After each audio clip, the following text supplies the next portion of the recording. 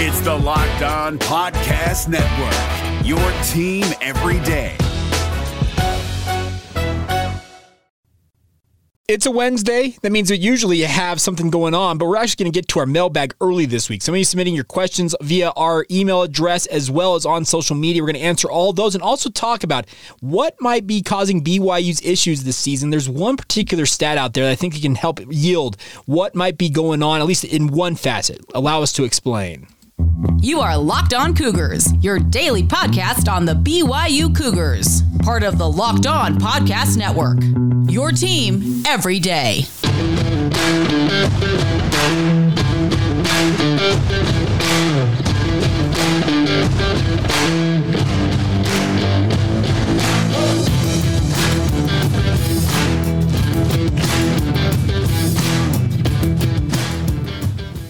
What is up, everybody? I'm Jake Hatch, your host here on Locked On Cougars, your resident BYU insider. Apologies if my voice sounds a little bit off today.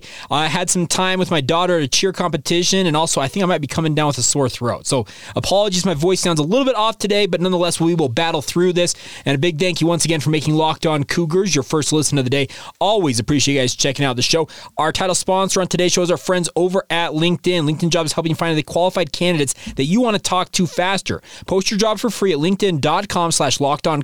That's LinkedIn.com/LockedOnCollege to post your job for free right now. Terms and conditions apply.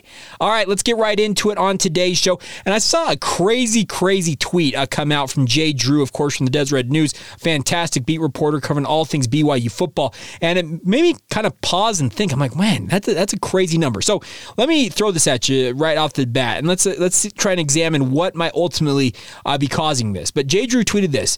BYU football has had 42 different starters this season, 19 of them on offense, 23 on defense. That is tied for the third most in the country. Only New Mexico with 47. Crazy to think half their roster at New Mexico has practically started this year. And then Texas A&M, a preseason top 10 team, is very much disappointed, similar to BYU. They have started 43 players in their starting lineups this year. Now, obviously, some of that's due to injury, some of that's due to scheme. BYU, we all know that the rotations they were running this year, especially on defense, that have, thankfully, by the way, have kind of gone by the wayside, at least with Kalani Sitake taking over the defense of the last 2 weeks. But 23 different starters on defense means there are 2 full lineups plus of guys who have started a game at various positions this year for the BYU football program. That's way too many. Obviously, some of them due to injury. We heard yesterday that Elisa Tuiaki said that both Peyton Wilgar and Max Tooley are not practicing. Based on what we understand, neither injury is considered season-ending at this point, but folks, we're running up close to the end of the season. We're in the month of November. There are 3 games remaining here for BYU. So to think that they can't sit out much longer, let's be real, and expect that to be, well, they're going to be back in a matter of days. Also, Kalani Sitake saying on his show on BYU TV, the head coach's show, I don't remember what they call it, BYU Football with Kalani Sitake, I think is what they call it, on BYU TV. He revealed that Christopher Brooks is doubtful to play this week at Boise State. So you could be down 2 of your top linebackers. You could be down your top running back. BYU is a walking mash unit right now. They needed a bye week 3 weeks ago. And unfortunately, the bye week does not come until next week. It's crazy to think 10 straight weeks of football anybody thought was a good idea. And let me also clarify, I don't think that Tom Homo and anybody who has anything to do with scheduling for BYU football had any intention of making the schedule this way. If they did, it's completely wrong and they should absolutely answer for that. But I don't think they had the intention of that. But getting back to the original point, when you have 42 different guys starting a game for your football program, that's crazy to think about. Half, and that's about half, 42 and a half would be half of the 85-man scholarship limit. 42 of your guys inside the BYU football program have started at least a game this year. It's crazy to me. I was actually stunned it was 19 on offense, but I guess the more I think about it, the running back position has been a constant revolving door. Offensive line has had some shakeups. The wide receiving core, with all the injuries they've endured, yeah, it's been absolutely kind of a mishmash of guys out there every single day. And there are people out there, I know that some of you listening to this are going to say, Jake, well, they need to get more on the strength and conditioning staff. They need to fire the strength and conditioning staff and get new people in there. Honestly, folks, let me say this. I think I said it on yesterday's podcast answering that question, is that BYU has actually filled out their strength and conditioning staff to the max that it can right now. They have finally invested in that side of it. Now, does that mean it should have immediate dividends? You would think it would have some dividends, but let's also acknowledge, I think we lose sight of one thing here when it comes to the quote-unquote injury bug that BYU has endured. Injuries happen. This is a violent game. Football is violent. It is organized chaos. It's organized violence. I had a buddy in high school, and like I said, I never played past the high school level. I had a buddy who came and played football with us, ended up being a fairly decent player, but his original intention to come out and play football, according to what he told us, was because he was sick of getting in trouble for getting in fistfights in school. So he figured, you know what? Might as well put a helmet and some pads on and actually hit people within the legal bounds of the game of football. It's a violent game. There are collisions happening, folks, and injuries happen. The biggest thing is, and I know that some of you out there are going, well, why so many injuries? Well, here's the thing. I've been looking at kind of a mishmash of, okay, what injuries have BYU guys suffered? And you look at the list of injuries that BYU has suffered. Typically, you look at what's going on with, is it a bunch of hamstring injuries? Is it ankle injury? Like, you look and see if there's a rash of the same type of injury, and at that point, you can kind of go back and look at it. Honestly, this year, it has been completely all over the map. We have gone from a lacerated kidney for Gunnar Romney all the way to the other side with sprained ankles, maybe an Achilles injury, according to one report for Chaz Ayu. There is no, I feel like, I don't know. There's no hard and fast reason as to how or what is happening with the BYU injury situation. But the other thing about this is, starting that many players, you need to narrow in on your guys. That's the other thing about this. The other point I wanted to make is that 42 guys is way too many to have started. Are injuries, like I said, going to play a role in some of the guys you start each year? Absolutely. But I don't think anybody can tell me that they have had so many injuries on the BYU defense this year, they have been forced to start 23 different guys. I do not believe that for a second. That holds no water in my book. That's the rotation that BYU. Well, we go 3 guys and then 3 plays and then they get out. They're back. They're right off the football field and they're getting back to 100% before they get them back out there. No. You can't have that. You got to narrow in, and we talk about with offensive linemen all the time, you want to narrow in on it, maybe at most, your top 8 guys, and that is your set rotation. And ideally, you've got 5 guys along that offensive line. They play the majority of the reps together. They get that continuity. They get that camaraderie. They just get used to playing together. And frankly, the BYU's defense, with the constant rotations, the defensive line, the linebacking core, the safeties, the cornerbacks, just in and out of the lineup, when are you ever going to develop that continuity? I actually thought the continuity came towards the later stages of the game last week against East Carolina when BYU was not rotating as much. They had a pretty tight rotation. I did not see nearly as many bodies in the game for BYU in that one. They had I thought a top 2 at each position, and if they needed to rotate, essentially that was it. I never saw them go to the 3s that we've seen and maybe the 4s in certain circumstances. The injuries to the flash linebacker position accepted, because when you have guys go down due to injury, you obviously have to dig deeper into your depth chart. But I think that that number is crazy, and it has led to some of the issues BYU has faced this year. But I don't think it's necessarily the issue as to why BYU has dropped 4 straight games and is suddenly facing the prospect of potentially going bowlless this December. So the bigger thing is, I think BYU is learning along the way here. Should they have learned this stuff earlier on? Absolutely. I think there's a lot of things mired in what BYU is doing right now in terms of their overall scheme, their overall philosophy defensively. A lot of stuff is carry over from last year, and BYU's offense last year was so dynamic and so efficient in terms of scoring points. Even with the funny thing, if you go back to the record books, I still need to do this. I think if you go back to the game logs for BYU, even going back to the 2021 season, BYU's offense has been so efficient at scoring points. They have actually scored more points, I guess, relative to the amount of possessions they have had in the past 2 or 3 seasons versus what's going on this year. There have been multiple games, we have all seen it with our own eyes, where opposing teams have dominated the time of possession, have dominated the possessions, have outsnapped BYU in offense by nearly 2-1 in terms of overall plays. That stuff is absolutely going to kill you, because when you get the ball back on offense, and Clark Barrington said this on last week's podcast, and we had a scheduling snafu. We were supposed to have him on today, just a teaser. We'll get him on tomorrow. That is the current plan. But he said it last week, is that when we don't have necessarily the snaps that we're used to having, you feel like you need to press a little bit. You need to get out there and make the most of every opportunity. And if you're essentially overplaying, that leads to, in many ways, failure more than even underplaying or taking a play off, if that makes sense. You're trying to do too much, and that can cause an issue. And I think that may have plagued what BYU's offense has faced this year. So it's not a tell-all, be-all, end-all, be-all statement with regards to BYU being the third most starters across the board in college football, but you can't tell me that has not affected BYU's overall continuity and their ability to play as a team. These are guys that you talk about doing your 111th. Well, you're not sure who the other 11 guys are out there with you on any certain circumstance, in particular on BYU's defense. How can you necessarily buy wholeheartedly into what they're trying to do? I'm not trying to give them an excuse. I'm not trying to give them an out. I'm just trying to add some context to some of the struggles BYU's had this year. It's going to be a tough game this week going into Boise State. You're going to be shorthanded. It looks like multiple players you would like to have on the field in a matchup with a team, by the way, that Boise State has won 4 straight games. They have really found themselves after a midseason coordinator switch. They lost to UTEP, fired their offensive coordinator, inserted Dirk Cutter, the former NFL offensive coordinator and head coach, and they've kind of really taken off. They haven't necessarily been prolific on offense, but they have done enough with one of the stingiest defenses in the entire country to win games. They have won 4 straight versus BYU, who has lost 4 straight.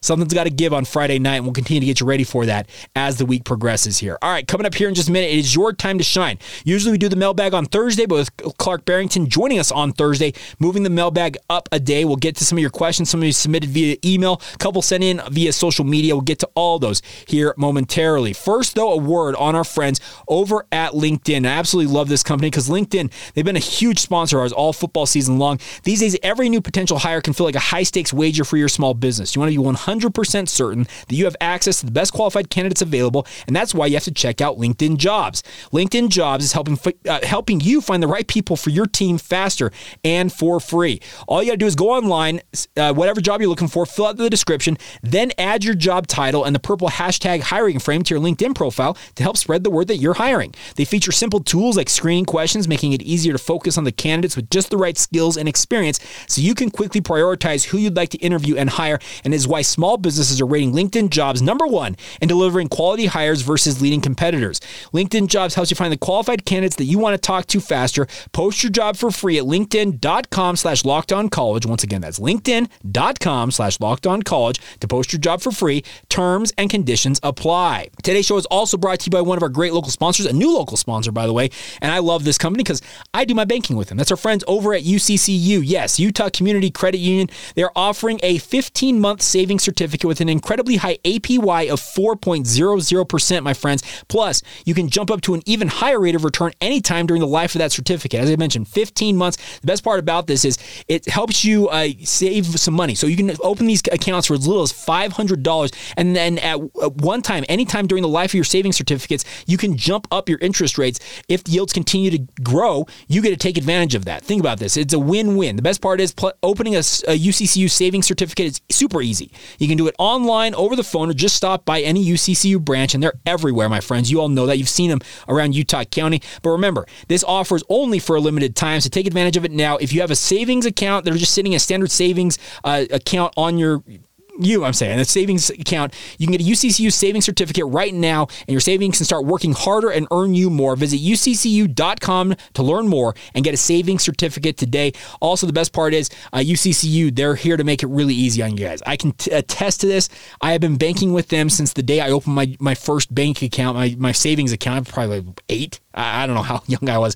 I've had it for years. UCCU, absolutely incredible. So once again, visit uccu.com to learn more to get that savings certificate started today. UCCU, love where you bank. All right, time now to answer your guys' questions on social media, but a quick reminder before we do that, though, to check out the Locked On Sports Today podcast. From the games that matter to the biggest stories in sports, go beyond the scoreboard and behind the scenes with the local experts and insights only Locked On can provide. Locked On Sports Today is available on this app, YouTube, or wherever you get your podcasts. All right, On to your questions now. Our good friend JT Lamoureux sent this in. He said, Jake, I got a question for your mailbag segment of the podcast. Whenever you do that this next week, he's actually sent this in earlier on in the week. He says, the coaches keep talking about analytics book that they use in situations like when they go for it on fourth down and what plays to use in those situations.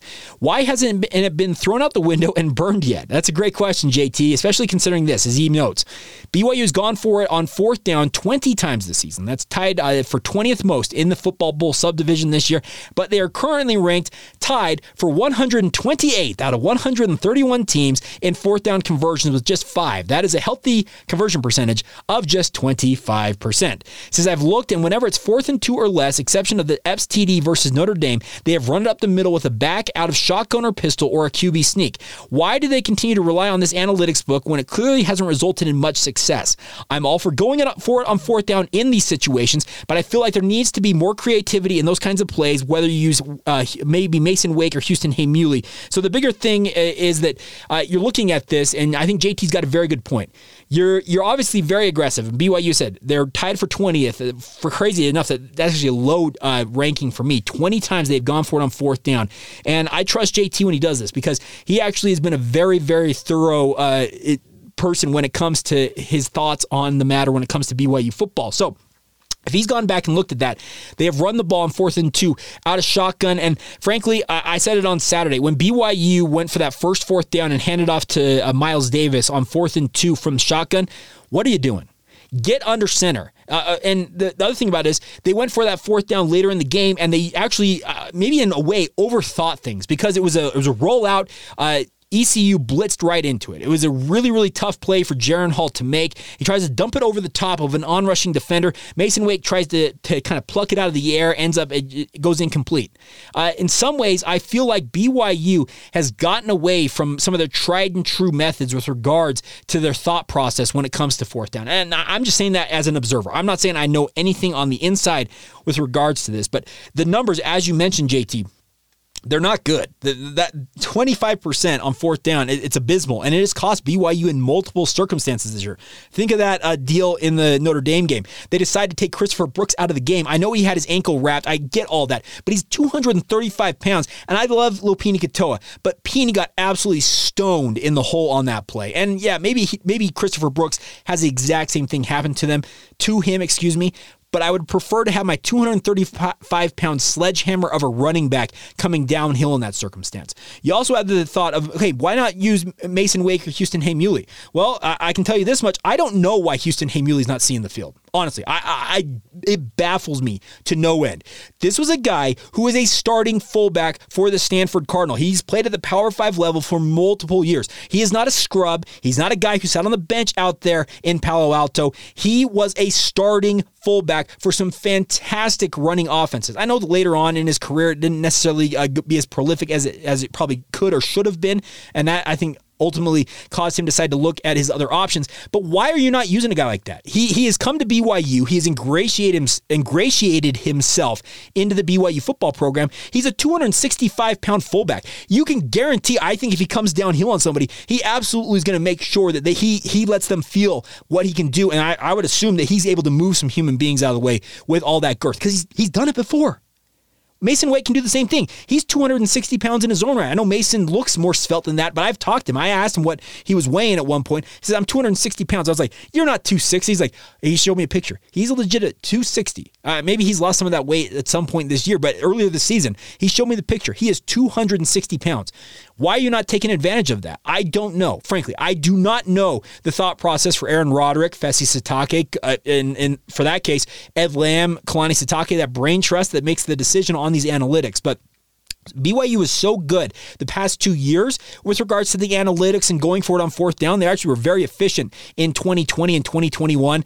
And maybe it's just the kind of the flip side of the coin here is that when you gamble as much as you have, sometimes it comes up 6s or 7s or whatever the lucky number is that in your mind. And sometimes it comes up snake eyes. And sadly this year, more often than not, it has been snake eyes, and even worse than that, it's just not worked for BYU. So JT, I wish I had more for you, but I would advocate for BYU to mix it up a little bit. Yeah, maybe try an I formation. Put Houston Heimuli out there. And yeah, the defense probably knows, hey, you know what they're going to do? They're going to run power here up the middle. Well, guess what? I'd rather have a 265-pound fullback coming downhill behind an offensive line that's averaging 3 bills plus across the front. And then, by the way, if and when Chris Brooks is back, he's 230 pounds, 235 pounds, depending on, I guess, the day, and he comes downhill behind that.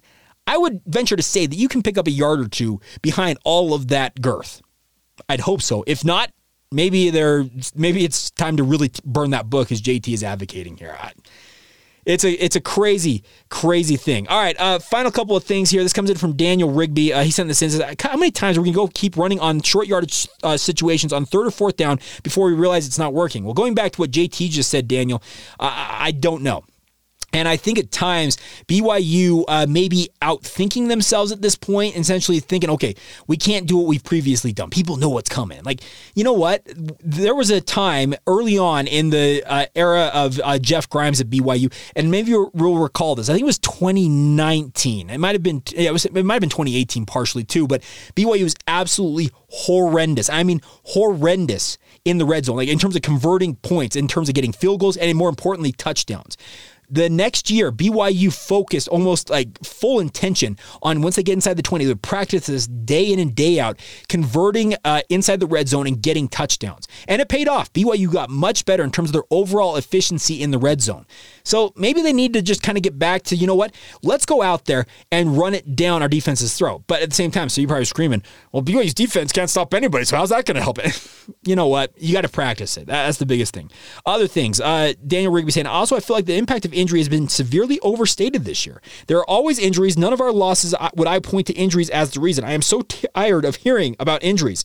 It's interesting, Daniel. I think I already kind of addressed that in the first part of today's podcast, but the injuries, yeah, I wouldn't point necessarily to injuries and say, that game's on injury. That game's on injury. Maybe some of you might point to Notre Dame thinking that maybe Jaron Hall, if he's not healthy, probably shouldn't have played in that game, but at this point, you have to look forward. It's in the rearview mirror. There's nothing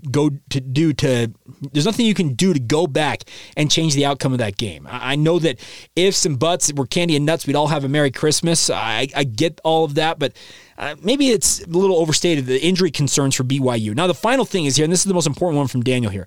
Thirdly, Jaron has passed a lot more to Nacua the past couple of weeks, targeting Puka Nacua. It's good in my mind, but this has also meant that less catches for the other guys. Has the lack of spreading it around been detrimental for the offense? Now, Daniel, that's an interesting comment because I don't know for certain, because Puka Nacua, to me, you cannot feed that man the ball enough, frankly. I think 11 targets is too low in many ways. He had 11 receiving targets last year. I don't know how many rushes he had in the game, but if a guy like Puka Nacua, if he is capable, I'd give him the ball upwards of 20 times in a game. He is just an absolute weapon. Get him the football. But at the same time, you can't solely make your offense rely on him at the same time, because as you mentioned, is it affecting BYU's offense? Maybe in some ways it is, because I still baffles me that Isaac Rex had 0 targets in that game against ECU. That is just criminal, it feels like, for him to have so few targets. And maybe it was just, excuse me, voice going out here. But maybe it was just due to the fact that his scheme, the scheme from ECU defensively that was just making it near impossible to give him targets, but you can scheme stuff up. You can get him looks. And obviously other guys out there in the wide receiving core would love to see more looks. Braden Cosper's been very good. Keanu Hill's been very good this year. It sucks to lose Cody Epps. When Gunnar Romney's been out there, he's been fairly effective in the 2 games he's been out there for. Maybe they do need to mix it up a little bit more, but at the same time, I guess my biggest thing with the BYU offense right now is they need to kind of narrow in on what their tried and true bread and butter type plays are. The stuff that you know that, hey, if we're in this circumstance, we're going to run this play and it's going to work. You got to have that confidence. That's the biggest thing, especially when it comes to all this stuff. And I've just realized I have the LinkedIn graphic up this whole time. Apologies for that. But nonetheless, I would encourage you guys to check out all of the different things that are going on with regards to BYU in terms of in-game adjustments. That's something to pay attention to and try and identify this. That's something that as you watch more and more football, you start to really kind of narrow in, okay, what's BYU doing here? And what is the idea of this? And you know, in certain circumstances, trust me, I've watched enough football over the years and I've rewatched enough of these BYU games with my film review Mondays and all that stuff, and I've watched them in the offseason too, that I feel like in some ways there are certain circumstances BYU gets in, I'm talking like a 3rd and 5 scenario, and I'm like, all right, Look at kind of where they're on the field, and I'm like, watch a short pass or watch a hitch route. Like you will start to pick up on what BYU's quote unquote steak and potatoes type plays are. Like their go-tos. The biggest thing is this year, how many go-tos have you seen really BYU narrow in on? I feel like at times they've kind of been scrambling a bit to find some of that. And maybe that's a symptom just of the fact that BYU is trying to find anything at this point to get things going. It was good to see them get going on offense last week against ECU. That was a fantastic thing to see that offense finally get untracked a little bit, but still need more. You got to win football games, and we'll see what happens against Boise State. And crazier things have happened. I actually saw this from Gregor Bell. The last 2 times BYU's played on the blue turf, they have scored a grand total of 100 points, 51 points in a beatdown of Boise State in that COVID year. And then previous to that, playing up on the blue turf, it was the Zach Wilson perfect passing game in the famous Idaho Potato Bowl in 2018. So they've had some good success in their last couple of trips to the blue turf. Might that continue this week? You'll have to tune in and find out on Saturday evening. All right, coming up here in just a minute, it is BYU exhibition opener number 1 for BYU men's basketball. What to make of the matchup tonight inside the Marriott Center. We'll get to that in just a minute. First, though, a word on our friends over at BetOnline. BetOnline is your number 1 source for all of your betting, football, and the start of the new basketball season. The best part is that you can find all the latest player developments, team matchups, news, podcasts, and in-depth analysis on every game now at BetOnline. And as always, it remains your continued source for all of your sports wagering information with live betting and up-to-the-minute scores for every sport out there. It is the fastest and easiest way to check in on all of your favorite games and events, including Major League Baseball, with the World Series ongoing, Go Phillies, MMA, boxing, and golf. Excuse me. Head to the website today or use your mobile device to learn more. That's BetOnline. Wow, where the game starts. The NCAA tournament is almost here, and listening to Locked On College Basketball will give you the edge you need to dominate your bracket. So don't wait. Find Locked On College Basketball on YouTube or wherever you get your podcasts. Part of the Locked On Podcast Network. Your team every day. Thank you once again for making Locked On Cougars your first listen of the day. Always appreciate you guys checking out the show. It is so much fun to hear from you guys talking about what you guys are grateful for. I asked for that on yesterday's podcast, and there were some really good things going on out there. And guys like DF Ost, I said this, I'm grateful for the courage of the BYU football team's courage to endure so many trials and tribulations as a shining example in helping others to get through our life challenges. I'm also grateful for the opportunity to contribute my faith and players to strengthen the BYU football program, hopefully in wins in the remainder of the season. I am grateful for the opportunity to pour out my soul for all those who are suffering in the world, that the grace of God may find its way into their healing and relief. So DF Ost, I appreciate that. He sent that in on social media. Now, he also talks about some of the other things he'd like to see BYU invest in, going back to our question on Monday. So I think the biggest thing is, I guess my question today for you guys is, when it comes to BYU, as we get in here in the month of November, what is your prediction for BYU's record? Are you predicting them to go bowling? Are you predicting them to go perfect in the month of November, pull a 2014 where they lost all the games in the month of October and then made a run through December with a perfect record? I think they went lost 4 games in 2014 in October, went 4-0 to finish out that season. Could be a similar thing here. Only 3 games in the month of November, though. So what's your prediction for BYU's record? I'd love to hear from you guys. Send those in on your comments below on YouTube or send them in via social media. Always appreciate you guys sending in your comments. Idaho Cougar fan says, I'm grateful to watch BYU football on TV every week, even though I miss being close to Provo and I miss going to all home games. So Idaho Cougar fan, thank you for weighing in on that. It's fun to hear from you guys. Luke Skywalker, thank you for doing this. We have a lot to be grateful for. I agree. We do have a lot to be grateful for. So Marty Nabhan, Nabhan, I hope I'm pronouncing that correctly, Marty. Totally agree, brother. Gratitude all around. Frank Pinknamina. Oh man, I'm Frank. I apologize. I'm pretty good with Polynesian names, but I'm doing this on the spot. Picknimena, I think the second says, grateful for Mo Bettas. Hey, there you go. I can back that up. That's the thing about this. So give me a prediction. What do you predict for BYU in their final stanza here of the 2022 football season? Do you predict them to go 2-1 and make it to a bowl game? Are you a sourpuss who thinks they lose out and go 4 and what? That'd be 4-8. Do you predict them to go 5-7? Do you predict them to go 7-5? I'd love to hear from you guys. Let me know what you think BYU's record is going to be, and thank you for all of your interaction. It's a ton of fun to hear from you guys every single day. All right, final thing before we go here, BYU men's basketball is in action tonight. They will be taking on Ottawa out of Arizona. They are an NAIA school. Actually, a very good team last year at their level. They played in the GSAC. I don't even know what that is. GSAC conference. I don't even know. Greater Southern Arizona Conference? I don't know. They're from Arizona. So Ottawa is coming off their best successful season in program history last season when they won a program record 24 games and won the GSAC tournament championship. They're led by Matt Keeley, who is a two-time NCCAA West Region Coach of the Year, who has led UOAZ to a record of 69-68 during his tenure in Surprise, Arizona. And they have an All-American in Josiah De La Cerda, who returns for his senior season after averaging 17.2 points and 7.1 rebounds. He'll be leading the way for the Ottawa Notes. They're the Notes, folks. I couldn't have told you that. You give me a million guesses, I would have never got it. So a big opportunity tonight. By the way, if you've not been in the Marriott Center yet, it's all blue seats. They have completely done away with the bleachers and that tan inside the arena. It's all blue seats. The capacity of the Marriott Center is now 17,978 after new chairs were installed in the upper level over the summer. So looking forward to this matchup. Tonight, 7 o'clock will be the tip-off between the Notes and the Cougars. I think BYU should roll in this one, but hey, it's a first opportunity to really see BYU play against another team as they get ready for the upcoming season. By the way, the season tips off Monday night. Idaho State with Colby Lee, the former BYU big man, making his return to the Marriott Center. Looking forward to that one on Monday night. So that's going to do it for us here on the podcast. A big thank you once again for your support as always. Apologies for the cracks in my voice today. Hoping that it'll hold out throughout the rest of the week. But we'll have you covered all week long as we get ready for Boise State coming up on Saturday evening. As I mentioned, Clark Barrington has been rescheduled. Hoping to have him tomorrow. I'm planning on having him tomorrow, so stay tuned for that. And thank you once again for making us your first listen of the day. Now go make your second listen to friends over the Locked On Big 12 podcast. Get it free and available